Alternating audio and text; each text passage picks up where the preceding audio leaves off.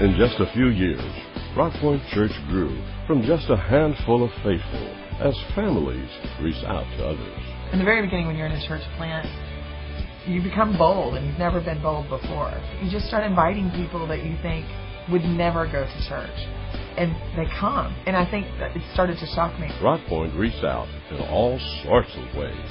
We did backyard Bible studies throughout the neighborhood. It was a very simple, just a few kids at every house, just a fun snack, craft, Bible study time, and we got to know a lot of people. That was also a really good outreach for the community. I loved early on the rodeo days that we had. They were such an amazing outreach to the community. We started so small. God has brought people.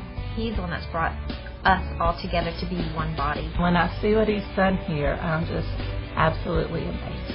But as more people called Rock Point home, the church was still searching for its own permanent home. It really should have been called Church in a Suitcase, because we ended up moving like 3 times, and like nomads back then. From Razor Elementary to Briar Hill Middle School, Rock Point moved until Pastor Ron knew it was time to put down roots. It was the spring of 2004, and we'd been desperately looking for property for a long time. The search was even more urgent because school district rules would only allow the church to use a school building for so long. We were getting close to the time where we would no longer be able to stay. And then one day I was driving down 1171. It was just a 2-lane road then. And I saw a sign that said J&J Ranch for sale. So I called the number like I had done hundreds of times before. This time, prayers were answered. He said, well, you know what? My husband just happens to be there today, surveying the property. Why don't you drive over and see him?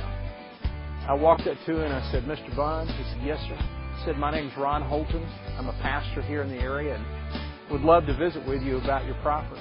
The pastor and the rancher soon found they had something in common. He said, where are you from? I said, well, I'm from Louisiana. He goes, have you ever heard of Jesse Duplantis? I said, sure. They started to share memories of a preacher they both remembered. He began to smile, and we began to laugh. And he said, hey, boy, come walk with me across my field here. And so we began to walk across the field, and he began to pray.